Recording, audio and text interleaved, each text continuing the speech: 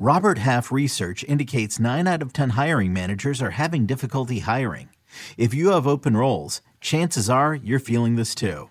That's why you need Robert Half. Our specialized recruiting professionals engage with our proprietary AI to connect businesses of all sizes with highly skilled talent in finance and accounting, technology, marketing and creative, legal, and administrative and customer support.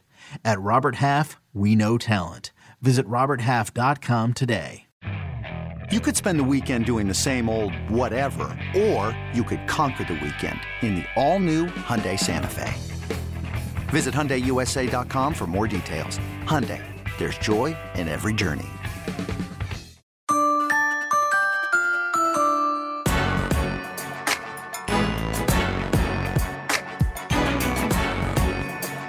This is With the First Pick, the CBS Sports NFL Draft Podcast. Rick, this is episode 69. Somehow, I'm Ryan Wilson. That's Rick Spielman. And last week, Rick and our guy Pete Prisco hit up training camps around Florida. And today, Rick will answer some questions for us. So, Rick, I want one-word answers real quick as we get through these to tease the show, as they say. Number one, should we be all in on Trevor Lawrence and that hype in Jacksonville? Yes. Number two, should we be even more hyped for Tua in year 2 of Mike McDaniel's system in Miami? Yes. Oh, boy. You hear that, Debo? More hype than Trevor for Tua. And finally, and this is going to be a tough one-word answer because it's not really a one-word answer type question, but here we go. What should we make of the Bucs in the post-Tom Brady world? Yes, no. All right, there you have it. We'll be back Thursday for the next podcast. All right. I found out last week doing some stuff on air. Then I don't think I've done this on the podcast, but I say yes, no all the time. You say it every time you begin an answer. I didn't want to say anything to you, but I know. Pointed that out to me. Of course, Prisco would point that out to me. He said, asked his lovely wife, why does Rick say yes, no all the time? And I found out that is a Midwestern slang that everybody in the Midwest uses yes, no. I say yes, no sometimes, and yes, no means yes, right? Like yes, no doesn't mean no. I don't know. I didn't even know I said it. So I appreciate Debo and his teaching and improving our skills on the air, but apparently he doesn't pay attention to what we're saying. Debo and I, unlike Pete, care about people's feelings. So at the end of the day, it didn't matter to me. No feelings. I've been in the league for 30 some years. There's no feelings left. All right, Debo, you heard it. You got to start pointing out every little thing with Rick. We'll never get through the podcast. By the way, Rick has a flight to catch. He's going to see his brother in the Lions in Detroit. So we're going to try to keep this quick. If he will quit interrupting us with all his many flaws, we can get through this podcast here. So yes, no, onward and upward.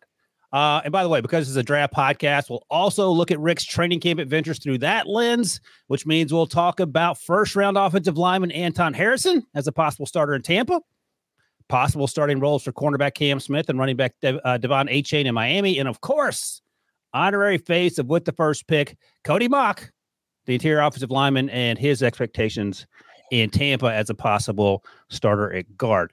All right, well, Rick.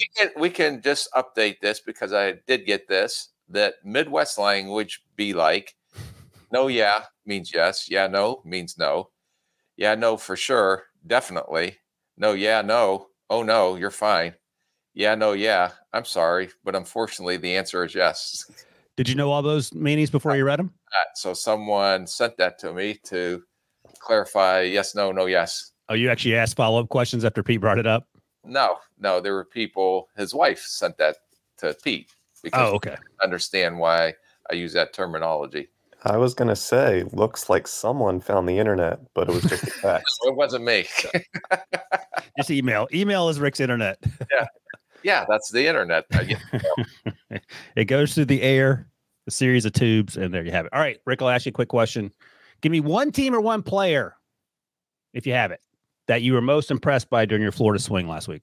Boy, there was a lot of opportunity to see a lot of things, but I'm going to say Trevor Lawrence and Tua were the two most impressive things that I've seen. Now, we'll talk about some of the rookies and some of the standouts that I saw that people aren't talking about, but it was very informational trip, if that makes sense. I'm trying to think. Did you do the training camp tour? You did the training camp tour last year. Did you Jacksonville, Miami? I did Jacksonville, Miami, Tampa, Indy, Cincinnati. and I can't remember the others. I think. All right. Well, rack your brain while I do the rest of this intro, because I'm gonna ask you for comparisons for Miami and Jacksonville in particular last year to this year with the quarterbacks. But in the meantime, in case you miss it, you can find our entire summer scouting school series in the old podcast feed, and we're now back to twice a week on the podcasting schedule. Make note of that. And finally, if you like what we do here, take a second, hit the thumbs up on the old YouTubes. You can find us always at NFL and CBS. Or if the spirit moves, just subscribe and leave a 5-star review on Apple Podcasts or Spotify, because it helps us grow the show. It literally takes 15 seconds unless you're Rick, in which case it takes 2 hours, but you're not Rick, so go and do it. All right, let's get to it, Rick. So let's start in Jacksonville, and I'll come back to my first question. Can you compare Trevor Lawrence last year one of Doug Peterson during training camp, to what you saw last week with him now entering year 2 and looking to be a completely different player? Yeah, that's just the same thing. We're going to say the same thing about Tua. Just being the second year in the system and how decisive his decision-making is, you can tell right off the bat. But the one thing, and we had an opportunity to interview Trevor Lawrence after practice, came over on CBS HQ, and the one thing that he talked about is how much more comfortable where he doesn't have to think to get through his progressions. He knows where to go with the ball. It just comes natural to him. And I think that is why you've seen him make the progress he made from the first half of the year to the second half of the year. And especially in that playoff win when they were down 27-0 and he threw those 4 interceptions. And his resiliency on how he came back and how he brought that team back and how he played in the second half, I think that is definitely going to be a springboard going forward on what we're going to see this year from Trevor Lawrence.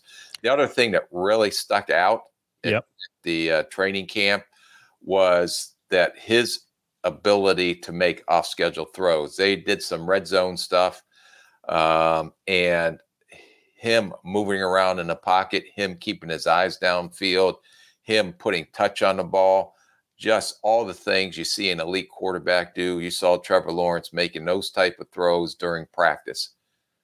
Let me ask you something, because we hear this a lot, and you mentioned it with Tua and Trevor just now. Second year, growing into the system. These guys have been playing football for 15 years. What is the leap so huge from big-time college football to the NFL that even the best players on planet Earth need time to adjust? Because Joe Burrow didn't need a ton of time, and he's probably the exception, but everyone else, it feels like they need time. So what are they adjusting to? Well, if Joe Burrow, I mean, he was good his rookie year, but he blew out his ACL. Right. It wasn't the Joe Burrow we see now. The difference is their ability to identify what they're seeing in their pre-snap reads, and then post-snap when defenses change what they're showing. So they may be showing a zone, or they may be showing cover 2 with 2 safeties, and all of a sudden after the snap, it rotates. It's only single high safety. So a lot of gamemanship that goes on at the NFL that you don't see in college. But when you understand the system and you don't have to go out there and think, and when you read and recognize what you saw and you can get through your progressions, oh yeah, the coverage just changed on my pre-snap read, I know where to go with the ball now without thinking about it. That's what you see from year 1 to year 2 in the same system. And it's fair to say that even though college, the Big Ten, the SEC, Big 12 are played at a high level, those defenses are incredibly simplified when compared to NFL defenses, right? Yeah, no, I just think that's more complicated, and defenses do a better job of disguising what pre-snap and post-snap are. And an example of that was down in Miami when we saw Vic Fangio and a lot of the things that he's doing. So, where they don't see all the complications on the defensive side at the collegiate level that you see at the NFL level. And I'll circle back to the draft part of this. And you've talked about how difficult this has been and how your thought process evolved over the course of your 30 years in the NFL. But how do you evaluate that when you're looking for a quarterback who hasn't seen the looks that you know he's going to see in the NFL? Right. That's when we tried to identify the mental quickness score. The intelligence score, you have to be intelligent to play the position, but you also have to process quickly. And some guys are smart, but they can't process quickly. And those are the guys that end up struggling. But when you identify that they can mentally identify quickly what they're seeing on the defensive side of the ball. Now, it still takes time. It still takes reps. You have to see it. You have to make the mistakes. You have to learn from the mistakes. But when you have that mental quickness score or the ability to process quickly, it makes all the difference in the world. Okay, let's talk about, first, before we talk about Travon Walker, the first overall pick in the 2022 draft, are you on the Pete Prisco hype train for Trevor Lawrence winning MVP? No. But okay. I do think that he will be up there. We have a little side bet. You got a lot of side bets. So, yeah, but I don't know. I don't understand the side bets because Pete never pays up. That's the bet. Yeah. If he pays, you win the bet. He ain't going to pay. All right, let's talk about Travon Walker, the first overall pick out of Georgia from a year and a half ago now. And, okay, rookie season, but I think the expectations were that it was going to be a learning process. What should the expectations be for him now? He's playing, looks like outside linebacker, defensive end. I'm not sure what his role is going to be. He's incredibly athletic, but just the lack of experience on that Georgia defense lends one to think that it's going to take time. I think at least what I saw down there, and I had an opportunity to see some of the one-on-one offensive and defensive linemen go against each other, was that Travon Walker is now starting to put pass rush moves together. Instead of looking, I don't want to say mechanical or thinking A, B, C. A, I speed rush. B, I counter to the inside. C, I counter spin back to the outside and find the quarterback. Now it looks more natural to him. He's still learning, but you can see the difference. Just like we just talked about the quarterback and processing, it's the same thing on the defensive side of the ball where you see Travon Walker now starting to put pass rush combination moves together where he doesn't have to go by the numbers. He's actually just letting his athletic skill set stick out. And he looks more natural when he's using pass rush moves. And he has a pass rush plan where sometimes these young pass rushers just try to rely on their athletic skill set. But at the NFL level, when you're going against the top tackles, you have to have a plan. And you see him starting to put a plan together and becoming more natural at that. So Josh Allen is obviously one of the edge rushers on this team. Caleb Chason, a former first-round pick. Let me ask you this. Who has more sacks this year? Travon Walker or your guy Will Anderson at Houston? Ooh, I'm going to say Will Anderson. Okay. Yeah, I don't know. I mean, I don't know what Travon's role is going to be and how this is going to translate, but popped into my head, so I thought I'd ask you. All right, let's talk about rookies from this class for the Jaguars. In the first round, they took Anton Harrison, the offensive tackle out of Oklahoma. What are the chances we see him start right away? Well, down there, when we were down there, they had Walker Little starting on the left side, and then Anton Harrison starting on the right side. So I asked Trent Baalke about how big of a transition is that when you play left tackle to go over to the right side. They didn't think that it was a concern down there. They had told me he had played some right tackle in the past, although it's a different position. But they're trying to find their best five combination. Now, what was disappointing is the day we were down there, he banged his shoulder up, and I didn't get an opportunity to see him in a one-on-one pass rush situations, and it kind of held him out. So I could tell you this, that Walker Little looks very natural as a left offensive tackle. The kid out of Stanford they drafted a few years ago. And Cam Robinson, as you know, is going to be suspended for the first part of the season. So they're going to have to figure out when Cam Robinson comes back, what's their best five combination? What if Walker Little is playing very well at left tackle? Do they slide him inside the guard and then put Cam Robinson there? But they're really banking on Anton Harrison coming in and being a rookie starter at right tackle.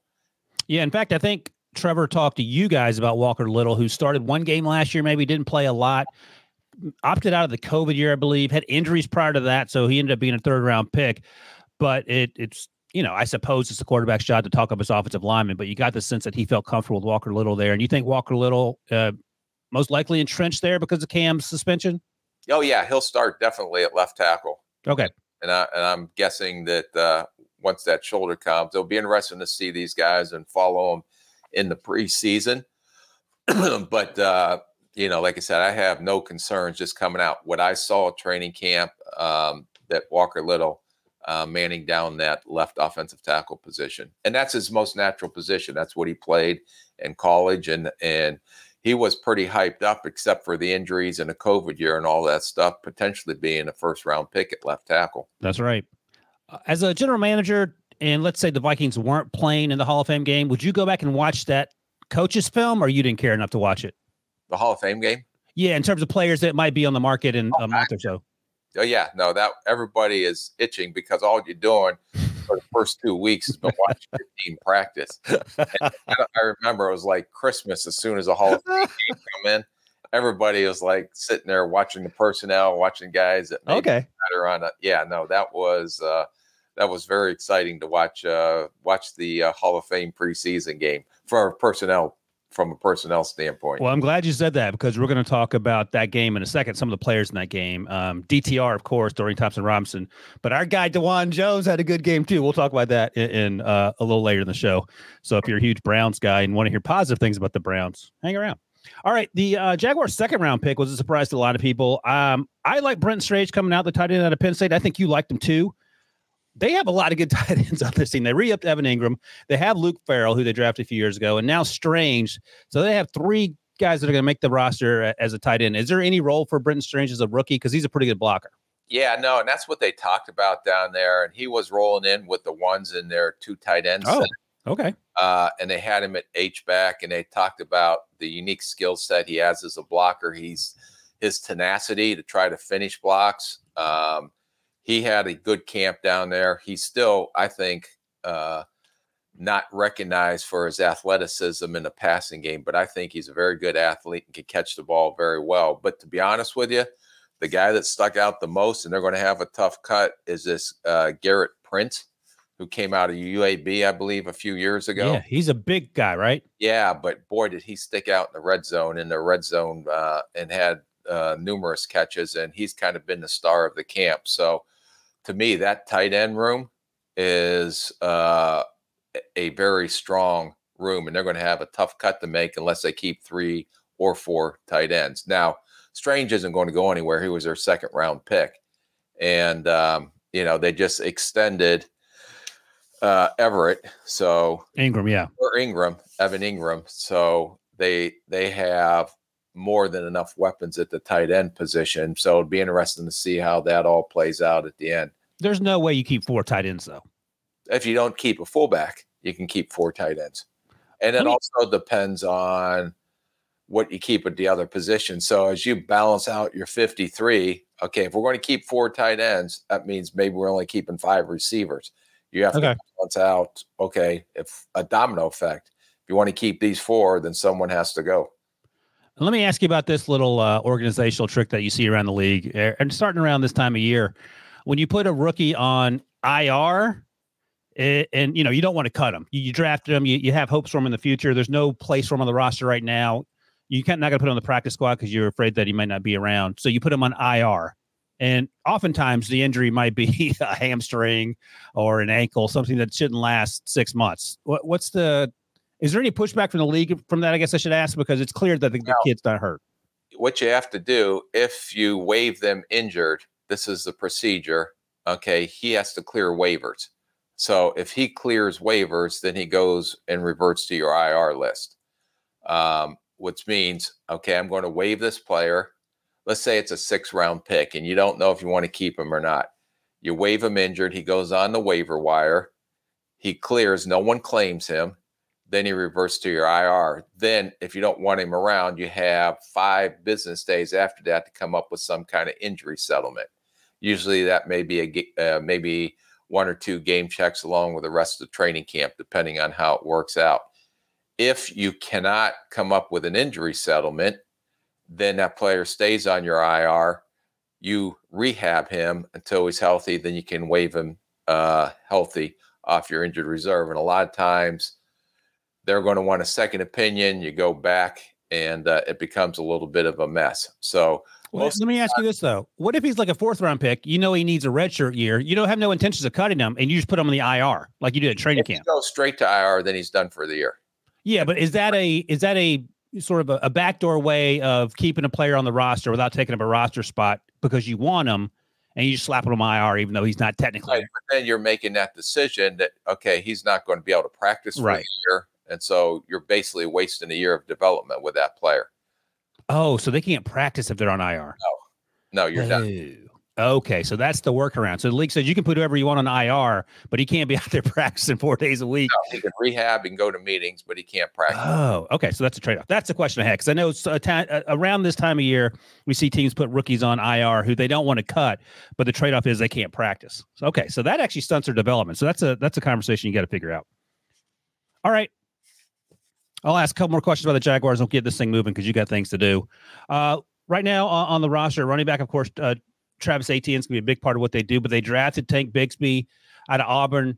I thought he had a good season last year.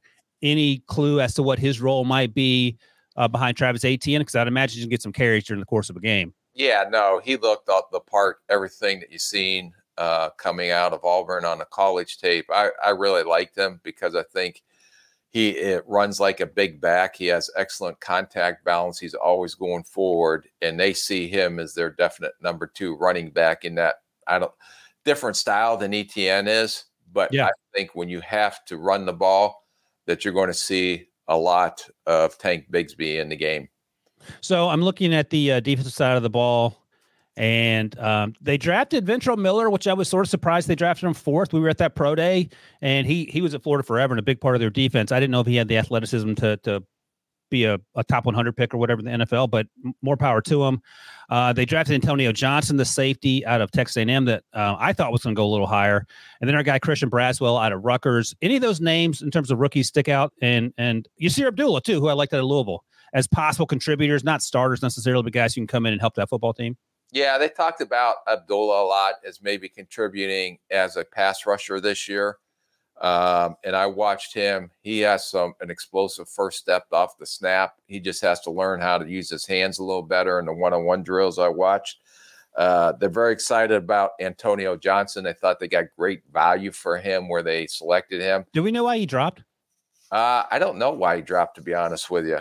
He ended up going in the 5th round. I thought he was a top 50 guy, but okay, go ahead. Yeah, so Cisco actually got banged up a little bit, was limited at practice the day we're there. Wingard ended up starting, but you've seen a lot of Antonio Johnson. I think that he will be very good on special teams and be a backup this year. And I see him when I don't believe that they will extend Rayshawn Jenkins. So I can see Antonio Johnson kind of playing that role on special teams and a backup and coming in and fighting for a starting spot next year. The 2 guys that were most impressive to me were Braswell, and I know you liked him at Rutgers. I think he has a fighting chance to get some play time. Nice. And then Hallett, Eric Hallett was another guy that was a little surprise to me, and he made a couple plays down at practice. So those 2 guys they had spoken very highly of and showing some of the playmaking ability that we've seen in college. But Braswell has a legit chance to get some significant play time on the defensive side of the ball as of today. So Christian Braswell is a nickel out of Rutgers who we're talking about here. And then Eric Hallett is a safety out of Pittsburgh. He wasn't even on my radar during the draft process. 5'9.5", 190. Yeah, but they're playing him at Nick as well. Okay, great. He's listed as strong safety, but he's also in the conversation for nickel. Yeah, but a guy like that, for example, if he shows up in the preseason and let's say they're playing him at Nick, he is definitely maybe a candidate for practice squad. Yep. Just because of some of the things he's shown, at least when we were down there early in camp. But I think both Braswell, Johnson, and Abdullah on defense end up making the 53. What you also may see is something similar to Philadelphia last year, where they drafted all those rookies that they didn't have a significant initial role. Yep. But a year from now, a lot of these guys are going to have significant roles. The other guy, just to mention, that has made big jumps from last year was Lloyd, the linebacker they drafted. I know our buddy Pete Prisco, who is the mayor of Jacksonville unofficially, was concerned about why they would draft Devin Lloyd and Chad Muma in the same class. And Devin Lloyd struggled a little bit last year. He got benched. I think they changed his position, or no? Is he still playing? No, he's still playing linebacker. Okay. But what you'll see is because they have to generate better pass rush because that'll help the back end. And one of the things that Lloyd did so well in college was rush the passer, especially when he was blitzing. So I am anticipating you seeing him blitzing a lot more and being in addition to everyone else that they use in pass rush. This defense feels like it's going to be pretty good. A lot of young guys. Opportunity if they put it all together, they should be. They're pretty good. They just got to rush the passer better than they did last year. Mike Caldwell, defensive coordinator, offensive coordinator, brother of Zach Taylor. Press Taylor, very, very. Got an opportunity to speak with him on the side a little bit, and don't be surprised as a year or two from now, he's going to be mentioned in some of the head coaching circles. He'll be in the Ben Johnson conversation. Yes, he will. Now, are you? Did you know the Taylors before? Did they run in your circles or no? Yeah, yes. Zach Taylor. I actually met him on the sideline at a Cincinnati Bearcat game when he was the offensive coordinator with the Cincinnati Bearcats. And so I've known the Taylors. First time I really sat down and talked with press, but I've known Zach in the past. You've known everybody forever. All right, Debo says we got to take a quick break. When we come back, we're going to talk about the Tua hype train right after this. Robert Half research indicates 9 out of 10 hiring managers are having difficulty hiring. If you have open roles, chances are you're feeling this too. That's why you need Robert Half. Our specialized recruiting professionals engage with our proprietary AI to connect businesses of all sizes with highly skilled talent in finance and accounting, technology, marketing and creative, legal, and administrative and customer support. At Robert Half, we know talent. Visit roberthalf.com today. eBay Motors is here for the ride. Remember when you first saw the potential? And then through some elbow grease, fresh installs, and a whole lot of love, you transformed 100,000 miles and a body full of rust into a drive that's all your own. Look to your left. Look to your right. It's official. No one's got a ride like this. There's nothing else that sounds like, feels like, or looks like the set of wheels in your garage. With over 122 million parts, you can make sure your number one ride or die stays running smoothly. So there's no limit to how far you can take it. Brake kits, turbochargers, engines, exhaust kits, roof racks, LED headlights, bumpers, whatever your baby needs, eBay Motors has it. And with eBay Guaranteed Fit, it's guaranteed to fit your ride the first time, every time, or your money back. Plus at these prices, well, you're burning rubber, not cash. Keep your ride or die alive at ebaymotors.com. Eligible items only. Exclusions apply. All right, Rick. We talked last week in Tampa, then you drove down to Miami. You hightailed it down there. No doubt speeding the whole way, but we won't talk about that. And here's what, and I'm sure you've heard this, Pete Prisco has liked to say about Tua throughout Tua's tenure. No fire in the belly. By that, he meant he didn't seem like a natural-born leader. He's soft-spoken, so on and so forth. Tua suffered the hip injury midway through his final year at Alabama. Was up and down early on. Year 1, year 2, I thought he was really good until he got the concussions. And now we're in year 3, year 2 with new coach Mike McDaniel. And this roster is stacked offensively. Year 4 now, if I'm not mistaken. Oh, is it year 4 for Tua? Yeah. Oh, wow. Time's flying. Okay, thank you. Year 4 for Tua. Last year, I thought he did pretty well before the concussions. Year 2 with Mike McDaniel, the coach who was the run game coordinator from San Francisco. This offense is stacked. You saw Tua in person. What'd you think? Yeah, no, he is physically looks bigger. You don't realize how thick he is through his hips and his lower. He talked a lot about down there, but talked about taking jiu-jitsu classes and learning how to fall so he doesn't bang his head against the turf to maybe prevent the concussions. But I don't know how you do that when you can't see a 6'5", 260-pound guy beaming on your backside. I don't know how you're going to fall. You're going to fall in sections as soon as he hits you. But just like Trevor Lawrence, he looks very decisive. His arm actually looks stronger, very accurate with his throws. Totally different feeling than what we saw initially last year. We saw him in the spring when we went down to mini camp, and you can see from spring to where he's at right now. He is, if he can stay healthy, he is definitely going to be one of the top tier quarterbacks in the AFC. So, look, the conversation starts with Josh Allen in Buffalo, and then probably Aaron Rodgers in New York because of the hype train with Aaron Rodgers. What are the percent chance you give the Dolphins to win in this division?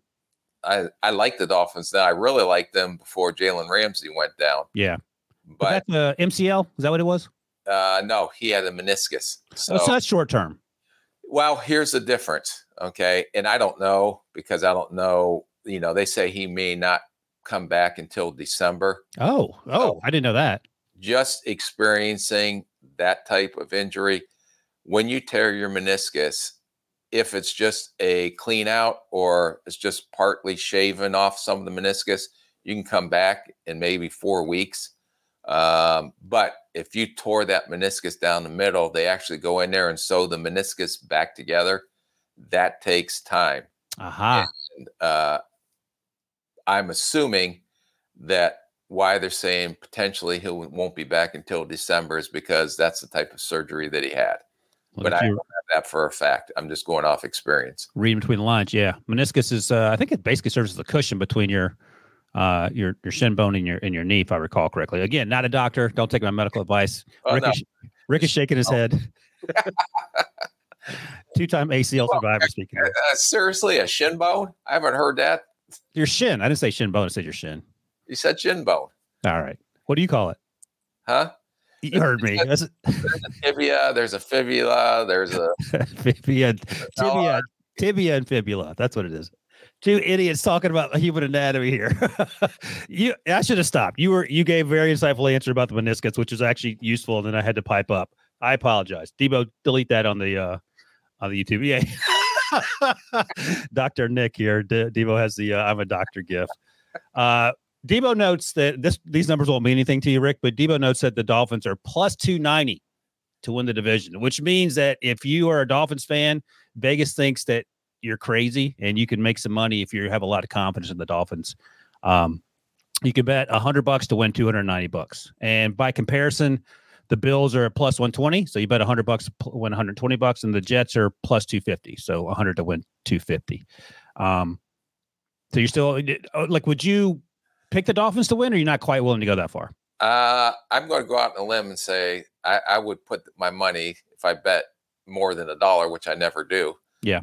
I would put my money on the Dolphins. And this is because Tua, of course, but do you think it's going to be Mike McDaniel leaning into this run game, which will help Tua, obviously?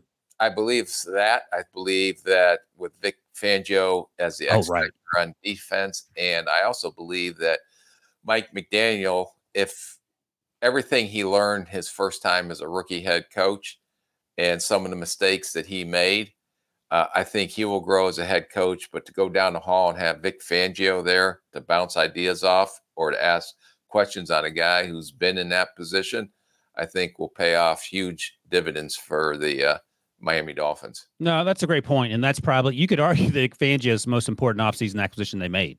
Yes, by far. Probably more important than a healthy Jalen Ramsey if you have a different defensive coordinator. Well, it's nice to have someone to cover, but yeah.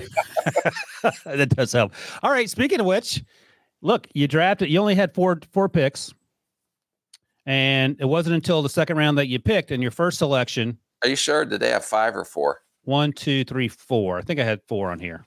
You can double check for me. But their first selection late in the second round was Cam Smith, the cornerback out of South Carolina, who, I don't know, he didn't live up to the hype that I thought. I know there were some maturity concerns off the field. Whatever. He's now in camp in Miami. He's going to have to play a lot of football. What are the expectations for a rookie cornerback, even one who's athletic as Cam Smith, when he has to replace someone like Jalen Ramsey? Yeah, when we were down there at minicamp, you can see him. You can see the athleticism, but you can see him struggling a little bit with understanding the scheme, understanding the concepts. You've seen him take strides when we were down there last week. He did get his hands on a couple of balls. You can see the athleticism. You can see he can play man coverage. To me, it was just the awareness in zone, and I think that's coming. The more comfortable he gets in the defensive scheme. Hey, Rick, is it fair to say that it's tougher for rookies, defensive backs, cornerbacks in particular, to play zone than man? Because man, all you're doing is covering your dude. Yeah, I got that cat. It's called cat coverage. Yeah. But in zone, yeah, because of the different concepts and understanding where you have help over top, where you don't, with a nick, where your help is inside, what leverage you're playing on a receiver. So if you're in a certain zone coverage, you may have to play inside leverage versus outside leverage. It's just a lot more complicated than people think in zone coverage. And to your point about the other positions we've talked about, especially quarterback, you have to think about all these things. At edge rusher too, you're not playing football, you're doing the math, and then the next thing you know, Calvin Ridley Jr. is running past you, or Tyreek Hill in practice is running past you because you're trying to get from A to C, and you get stuck on B, and Tyreek's hit 100 miles per hour, and that's a wrap. Yep, yeah, that's the biggest thing. And once they're able to understand the concepts and understand the leverage or the technique that's being taught and do not have to think about it, that's when you start to see them excel, because they can play without going by the numbers and then just utilize their athletic skill set. So, like when you see a wide open blown coverage, typically sometimes that's the mistake, like someone's playing zone and everyone else is playing man or vice versa. What are the expectations in the regular season when games are on the line? If you're like, I don't know what kind of coach Vic Fangio is in terms of whether he's a yeller or he's just calmly talks to people. But when you come to the sideline, if you're Cam Smith and you blow cover and you give an 80-yard touchdown, how do you that's going to happen? Like, what is the approach in terms of dealing with that in game? Because you don't want to crush a young player's confidence, but you also need to start making plays. No, I think it's more, and nowadays maybe different than the old school, when you used to get a foot up your rear end. And my dad was a old school coach with me and my brother. I can tell you stories that I don't even want to get into. God rest his soul, but nowadays you can't do some of the things that they were able to do back in the day. Right. But I think it's just teaching and learning. And you're hoping, to me, if you make a mistake, hopefully you're making a lot of them now, that you can utilize that as a teaching tool. And sometimes when you make a mistake, it makes you a better player because then you know not to do this. But you have to get corrected in order to get better, in my opinion. And that all goes back to the pre-draft process. Can this player take coaching, and how kind of coaching does he take, and how I would imagine you have conversations about how best to coach this player if we do draft him, whether good cop, bad cop, whatever, right? Yeah, no, there's some players, and that's why you do all these psychological testing on this guy's going to respond to this type of coaching. This guy's going to respond to this type of coaching. Some guys need a foot in their rear end, and that's how they respond. Other guys, if you do that, then they go in a tank and you can't get them out. So there's different ways. And we used to get individual reports from our psychological test results explaining to the coaches what's the best way to get to this guy, what's the best way he learns, what's the best way to coach him. And hopefully it's not like back in the day where everybody's sitting in a room and you're all getting coached the same way. Nowadays, it's almost like you have to have an individualized plan on who you're coaching and how he's going to respond. Yeah, it's like my wife's a teacher. You have to have an individual education plan for each kid. Yep. Same. You hear about it from the principal. The principal's the owner. All right, let's talk about Devon Achane. Achane, I'm the name guy. I think is it Devon Achane? I always forget. He told us too. Achane. What's his role going to be? Because he's an absolute firecracker, undersized, but he will run between the tackles. He offers a little bit in the pass game. We know that running is going to be incredibly important to what they do. They have Mostert. They have Jeff Wilson, both from San Francisco. They have Ahmed, who's been there for a few years out of Washington, Myles Gaskin, and then they have Achane. So I feel like Achane's going to get a lot of looks. He feels like a Tyreek Hill that can line up in the backfield because of his speed, and he makes that offense that much more explosive. Yeah, no, you can see the speed and the explosiveness. And when he hit some of the creases in the running game, he was at the second level or on top of the secondary before you even knew it.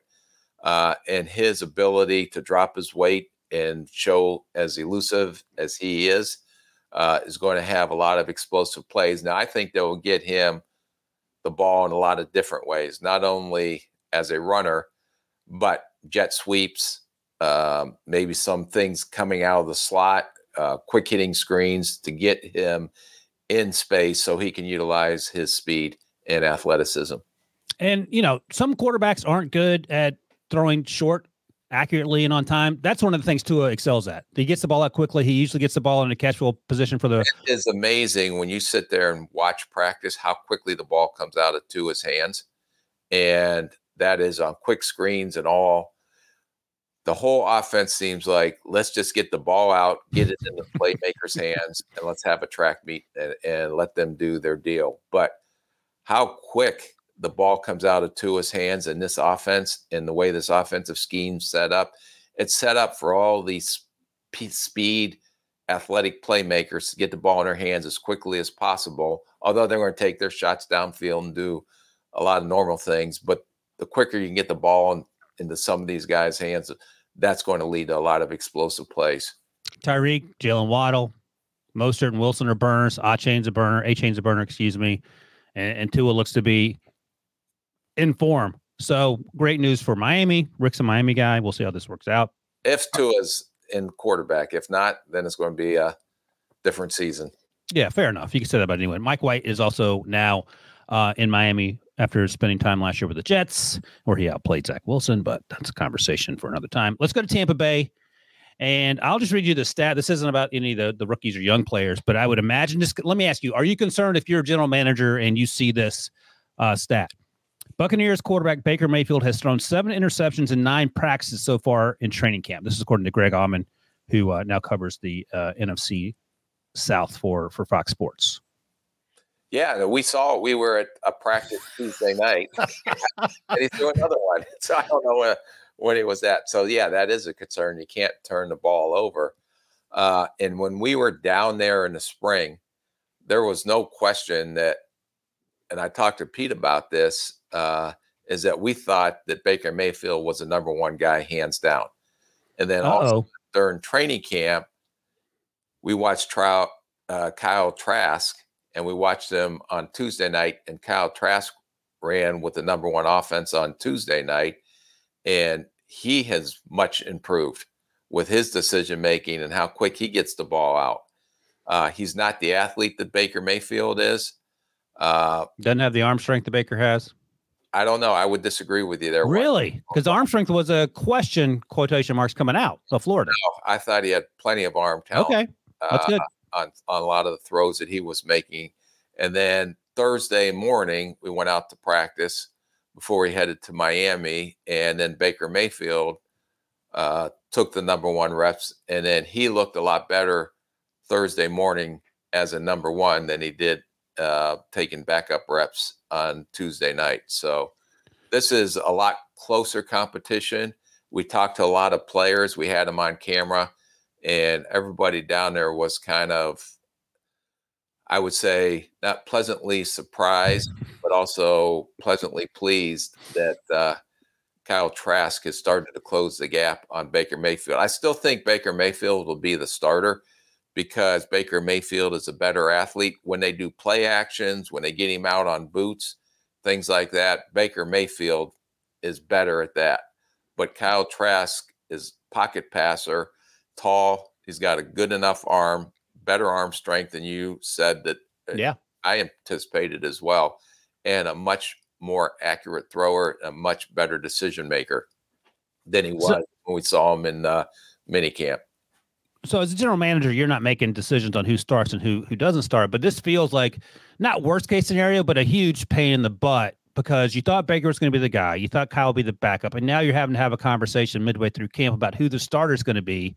And you also understand that if Kyle is the starter coming into year 3 or year 4 and he struggles, then in week 3, you're going to have to go back to Baker. So are these things that are going through your head as general manager, or you're like, well, it is what it is? Well, as a general manager, you're excited because you drafted Kyle Trask. Okay, fair enough. But I think a lot of that comes down to the coaches make those decisions. The general manager doesn't. Right. And so whoever gives us the best opportunity to win, that's what the coaches get paid a lot of money to do on who's the starter, who's going to play on Sundays, and who's going to give us the best chance to win. All right, let's talk about the short arm crew, the first 2 draft picks for the Bucs. Kalijah Kancey and Cody Mauch. Kalijah Kancey is the interior defensive lineman out of Pitt, and Cody Mauch is out of South Dakota State. South Dakota, I always get it confused. North Dakota or South Dakota? It's North Dakota State. North Dakota State. The green and yellow. We talked to Cody at the combine. He was great. Rick gave him a hard time about being on time or something. I don't even remember what you were yelling at him about. But did you get a chance to see both these guys? Were they both in practice? And if so, how did they look? Yeah, no. Malk was practicing. He's a starting right guard. He's penciled in since day one. Very impressive. He had no issues making the transition from left tackle to inside a guard. I think we saw glimpses of that down at the Senior Bowl when he was down there. But he was very technique sound and one-on-one pass pros. Watching him, he's got I would say he's got that grit to him in his game. So I think he's day one starter right off. Cansey, on the other hand, popped his calf. So he was walking around in a boot down at training camp. I don't know how long that's going to be. He won't be ready for the rest of the preseason. The question is, will he be ready for their opener when they go up to Minnesota or not? So also I mentioned a couple other players who were in that draft class from Cincinnati. Trey Palmer, we saw down at the Senior Bowl, the wide receiver out of Nebraska. He ran past everyone at the Senior Bowl. I think he had some off-field issues, and that's why he slipped a little bit. Did you get a chance to see him at all? Yeah, no, he was. You could see the speed that you saw on tape, but you also see some of the spectacular catches, but some easy drops too. So he needs to be more consistent catching the ball.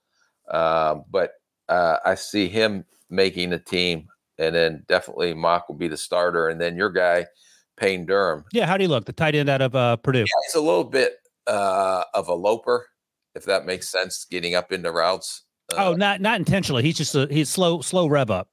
Yeah, he just like build up speed guy, right. Long strider, but very good catching radius, and should be a reliable target as a backup for them. Yeah, they have Cade Otton as their tight end and Co Keith there as well. So there's a chance for Payne to make the team. It's not a stellar tight end group, to be honest. No, it's not. I didn't want to say that, but I'll let you say it. And finally, Lige, our guy, Lige Doosable's guy, who we talked up and you gave him a hard time about, Jose Ramirez out of Eastern Michigan. Did you see anything from him or not yet? Yeah, no, they were excited about him. Yeah, take that, Rick. So we'll see. But the guy that was getting reps with the ones was Yaya Diaby.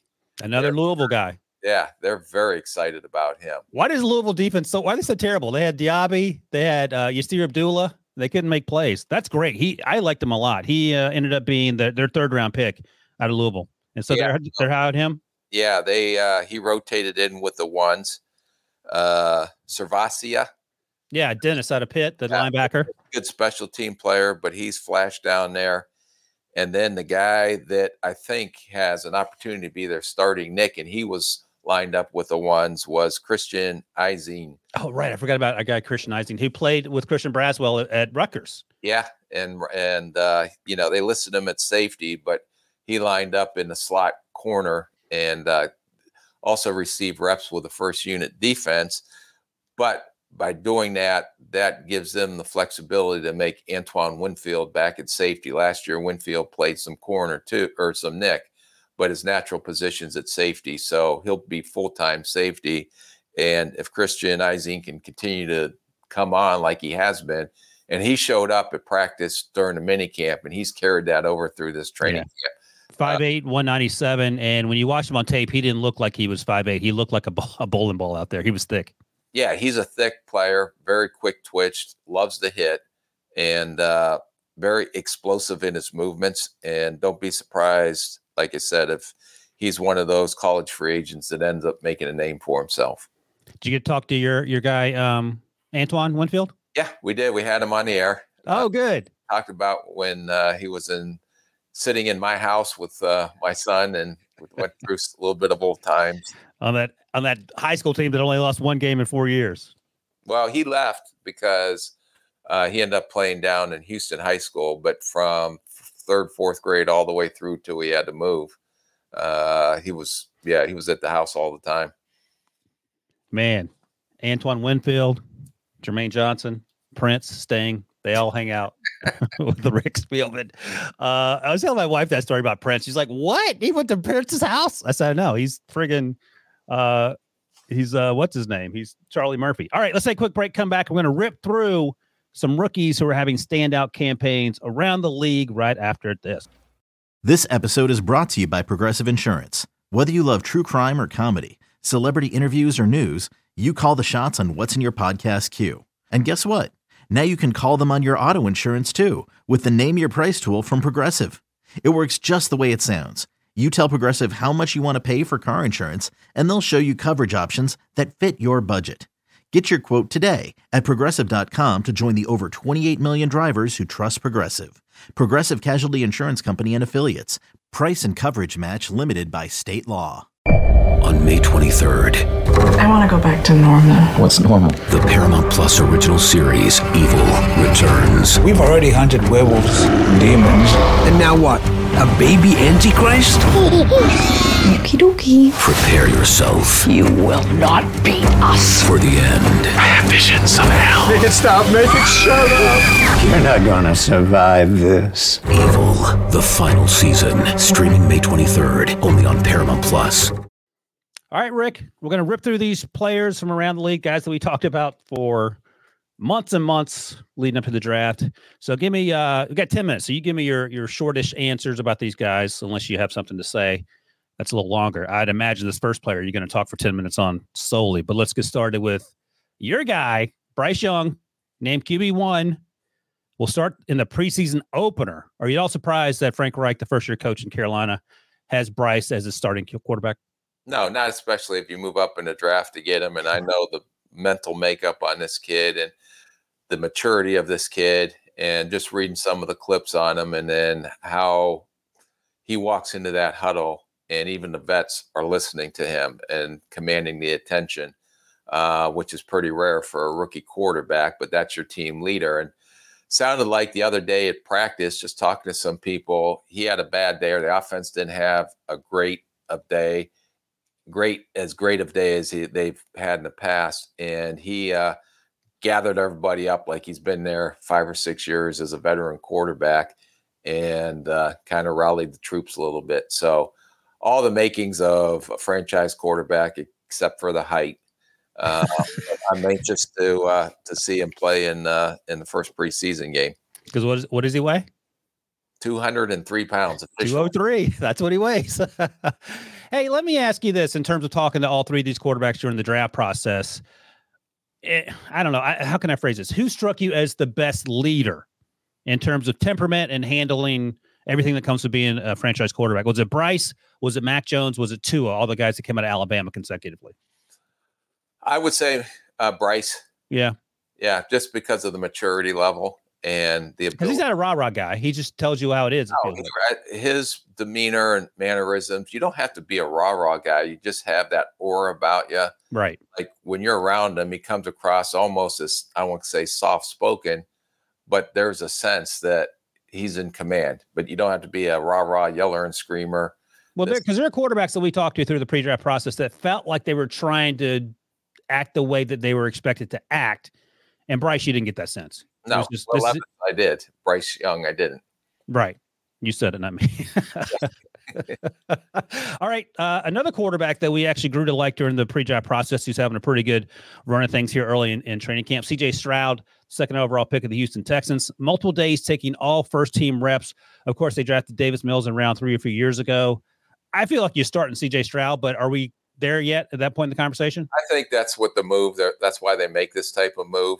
They want to start to get him ready as quickly as they can.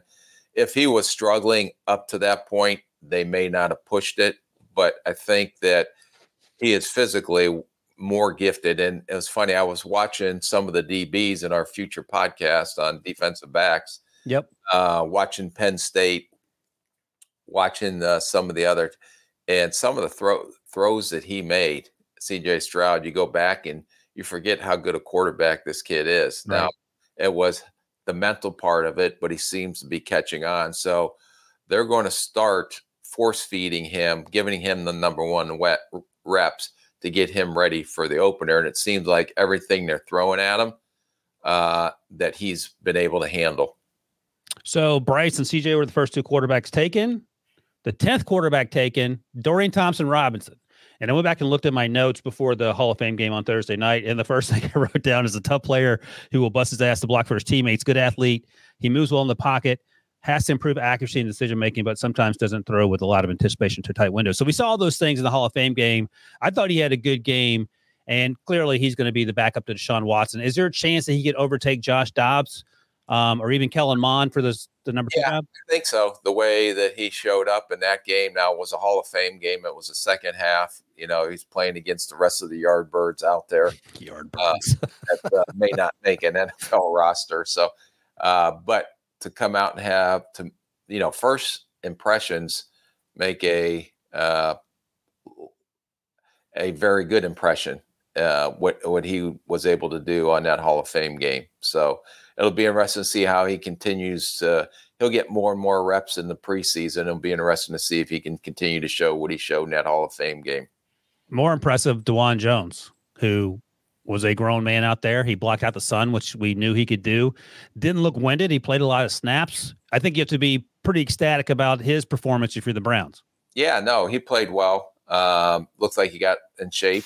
He had the one holding call on the screen down the field, but other than that, he was pretty impressive. So it'll be interesting to see how he continues. But just remember, it's good first impressions, but sometimes a leopard doesn't change his spots. You're really concerned about this hamburger habit. About him. All right. Well, we'll see. Good first start for him, though, so that's great. I mentioned Dorian Thompson-Robinson was the 10th out of 14 quarterbacks taken. A young man, there we go. A few quarterbacks before him. A surprise to a lot of people. I think you were surprised, too. I know I was. Stetson Bennett. And he is a 38-year-old rookie. He's not 38. He's been around forever. But he's had a good camp with Los Angeles. We know that Matthew Stafford's going to be the guy there. Brett Rippon's also in camp. Stetson has a chance to be the number 2 guy there, right? Yeah. Well, Rippon's just a guy, in my opinion. Okay. But he's experienced. He's been on a big stage. He's performed well on the big stage. So I imagine jumping to the NFL is not a huge jump for him as far as being under the bright lights and performing under the bright lights. So I'm anxious to watch him during preseason and see how he performs. But a lot, even like last year, remember Skylar Thompson at Miami came in and had a very good preseason, and everybody was crowning him the king of the future down there. And then sometimes you come back to reality when the real games start. Right. And goes back to your original point at the top of the podcast about you can dominate training camp, even a preseason game, but NFL regular season isn't like college. It's going to be a huge learning curve. One player that I would expect to have 0 in terms of learning curve is Bijan Robinson, the 8th overall pick, listed as a running back. Debo, I don't know if you're able to show the Twitter clip you put into the rundown. I don't know if that's legal or not, but if so, it just shows that Bijan's going to be more than a running back. We talked about Jahmyr Gibbs as being obviously the Christian McCaffrey of this draft class. I think Bijan is going to impress a lot of people, Rick, with his ability to run routes and catch the ball coming out of the backfield and giving Des Ridder even another weapon. So I'll ask you the question again. We got Drake London. We got Kyle Pitts. We got Bijan Robinson. Des Ridder has to step up. Yeah, and he's got playmakers around him. They were able to run the ball last year, so it's not going to be him throwing the ball all over the yard 45, 50 times a game, but he does have playmakers around him, all young, all are going to mature and grow together. So it may not look the same at the beginning of the season as it does at the end of the season. By that, I think they're going to continue to improve as the season goes along. But we'll find out a lot about Desmond Ridder this year, and he's the future of the Atlanta Falcons. So if you're watching on YouTube, this is a clip I was talking about with Bijan. It's from Falcaholic Kevin, if you're on Twitter. I mean, I would imagine that's a linebacker trying to cover him, but he put his foot in the ground, and that's a wrap right there. I mean, and you have to be excited about that if you're. That's why they drafted him, not as a running back, but as an offensive weapon. Yeah. There's a prime example of that, working out of the slot, getting matched up with a linebacker, and that linebacker, I don't care who it is, has no chance. Except for Micah Parsons, maybe. I'm afraid of Micah Parsons, so he can do anything he says he can do. But yeah, that's obviously going to be a big part of that offense. All right, another potential big part of an offense is in New York with the Giants. Jalen Hyatt, 3rd-round pick. We talked about him as possibly a late first-round buzz. Had a chance to chat with him at the combine. I liked his, to use a Rick word, his grit. Rick, you had concerns about the pre-draft process about why there was only 1 year productivity. The other side for me was, well, he took advantage of the opportunity. He's taken advantage of the opportunity so far in New York. I think they're going to be a much improved offense even after last year with Brian Daboll as Danny Dimes continues to grow into that role. They drafted your guy, John Michael Schmitz, to play center. He's going to start there. But a wide receiver, they have Hodgins, who they got from the practice squad, I believe, in Buffalo. They have Darius Slayton. But Jalen Hyatt, who is an absolute burner and has been tearing up camp, has a chance to be that sort of Mike Wallace run 9 routes type guy early on. And I would imagine you think he's going to have that sort of impact in terms of affecting defenses early on. Yeah, and don't forget they added traded for Waller. And, the best player on the team, Darren Waller, by the way. and Paris Campbell. So, and they'll be interested to see if Robinson and Shepard come off and when they come off. So I think they definitely improved that receiver room. But everything is, showing signs that he's going to give them that explosive playmaker down the field that they were missing. So I'll be excited. I'm heading out here in about 20 minutes at the most to see Detroit and the Giants practice against each other the next 2 days. Oh, great. It'll be exciting to see a lot of these rookies that Detroit has, because they're going to be a lot of impact guys for Detroit, and a lot of rookies are going to get a significant play time. And it'll be interesting to see Hyatt and Banks and all those guys, the rookies up there. The other interesting thing is I want to see if Thibodeau, we were talking about Trayvon Walker making a jump. Let's see. Yeah. Anxious to see Thibodeau go up against who I think is a very underrated, but maybe one of the better offensive lines in the league is the Detroit Lions. And so Penny Sewell against Thibodeau should be a fun matchup to watch. I don't know if they're underrated, Rick. They're a really good offensive line, but I take your point. All right, let's talk about the Seahawks, who have absolutely crushed the draft. Jackson Smith-Njigba has been balling out. DK Metcalf said he looks like he's already been here for 2-3 years with the way he runs his routes. We knew he was a great route runner, and the way he's picked up this offense. Devin Witherspoon, who was the 5th overall pick, the cornerback. I was talking about him on HQ last week, and he is mouthing off and making plays, which is basically what the scouting report was on him, helping out the run, breaking up pass plays down the field. You got to be pretty excited about these two players if you're John Schneider and Pete Carroll. Yeah, just like last year's class, I think these two are going to have a major impact. So it's nice to have 2 first-round picks this year again to add to what they already were able to accomplish last year in the draft. And there is no question. The question was Smith-Njigba didn't play much last year because of the hamstring. But there's no question if you go back that you can almost argue he may not be as fast as Olave or Wilson. Yeah, but he is just as productive and maybe a better route runner than any of them. All right, let's talk about one more guy. I won't let you talk about Will Anderson this podcast. You already spoke highly of him. But let's go to Minnesota and talk about another guy we like. Jordan Addison, they drafted him to help fill the role of Adam Thielen, who is now in Carolina. Obviously, he's going to play opposite Justin Jefferson. Kirk Cousins he catches a lot of guff, but he's probably one of the most underrated quarterbacks in the NFL. I think he currently leads active quarterbacks in completion percentage, if I recall correctly. How much spillover can Jordan Addison expect with all the attention that Justin Jefferson's going to get? Yeah, he's going to get a lot of, I think, balls thrown his way. They still have playmakers. I mean, still defenses have to worry about TJ Hawkinson as well. Yep. But Jordan Addison's another very talented route runner, excellent hands.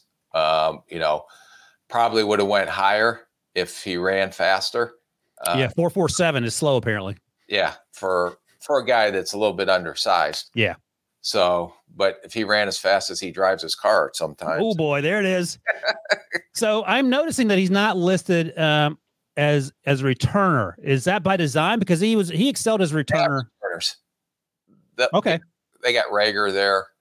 So they have a couple returners, and a kid we drafted, a running back out of Iowa State a few years ago, as a kickoff returner that's had a pretty productive career as a kickoff returner. But Addison was injured most of OTAs and minicamp, didn't practice much, so there wasn't a lot of buzz about him. And then training camp came around, and I think that, he'll definitely have an impact with the Vikings this year, especially with everybody getting their attention on Justin Jefferson and probably TJ Hawkinson. And so if he can step up and make plays, then that's going to help alleviate some of the pressures of Justin Jefferson getting triple teamed is probably one which will probably happen until Addison steps up. All right, Rick, you got to go catch a flight, going to Detroit, see your brother, see the Lions, see the Giants. That's a wrap on episode 69. Remember, give us a thumbs up if you're watching on the old YouTubes, and subscribe to the old podcast.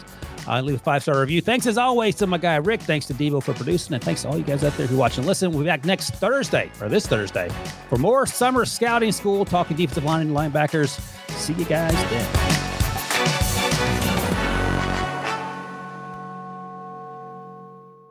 Now streaming on Paramount Plus. You ready, Bob? Well, all right. Audiences are raving. Bob Marley is electrifying. It's the feel-good movie of the year. You dig? Bob Marley, One Love. Rated PG-13. Now streaming on Paramount Plus.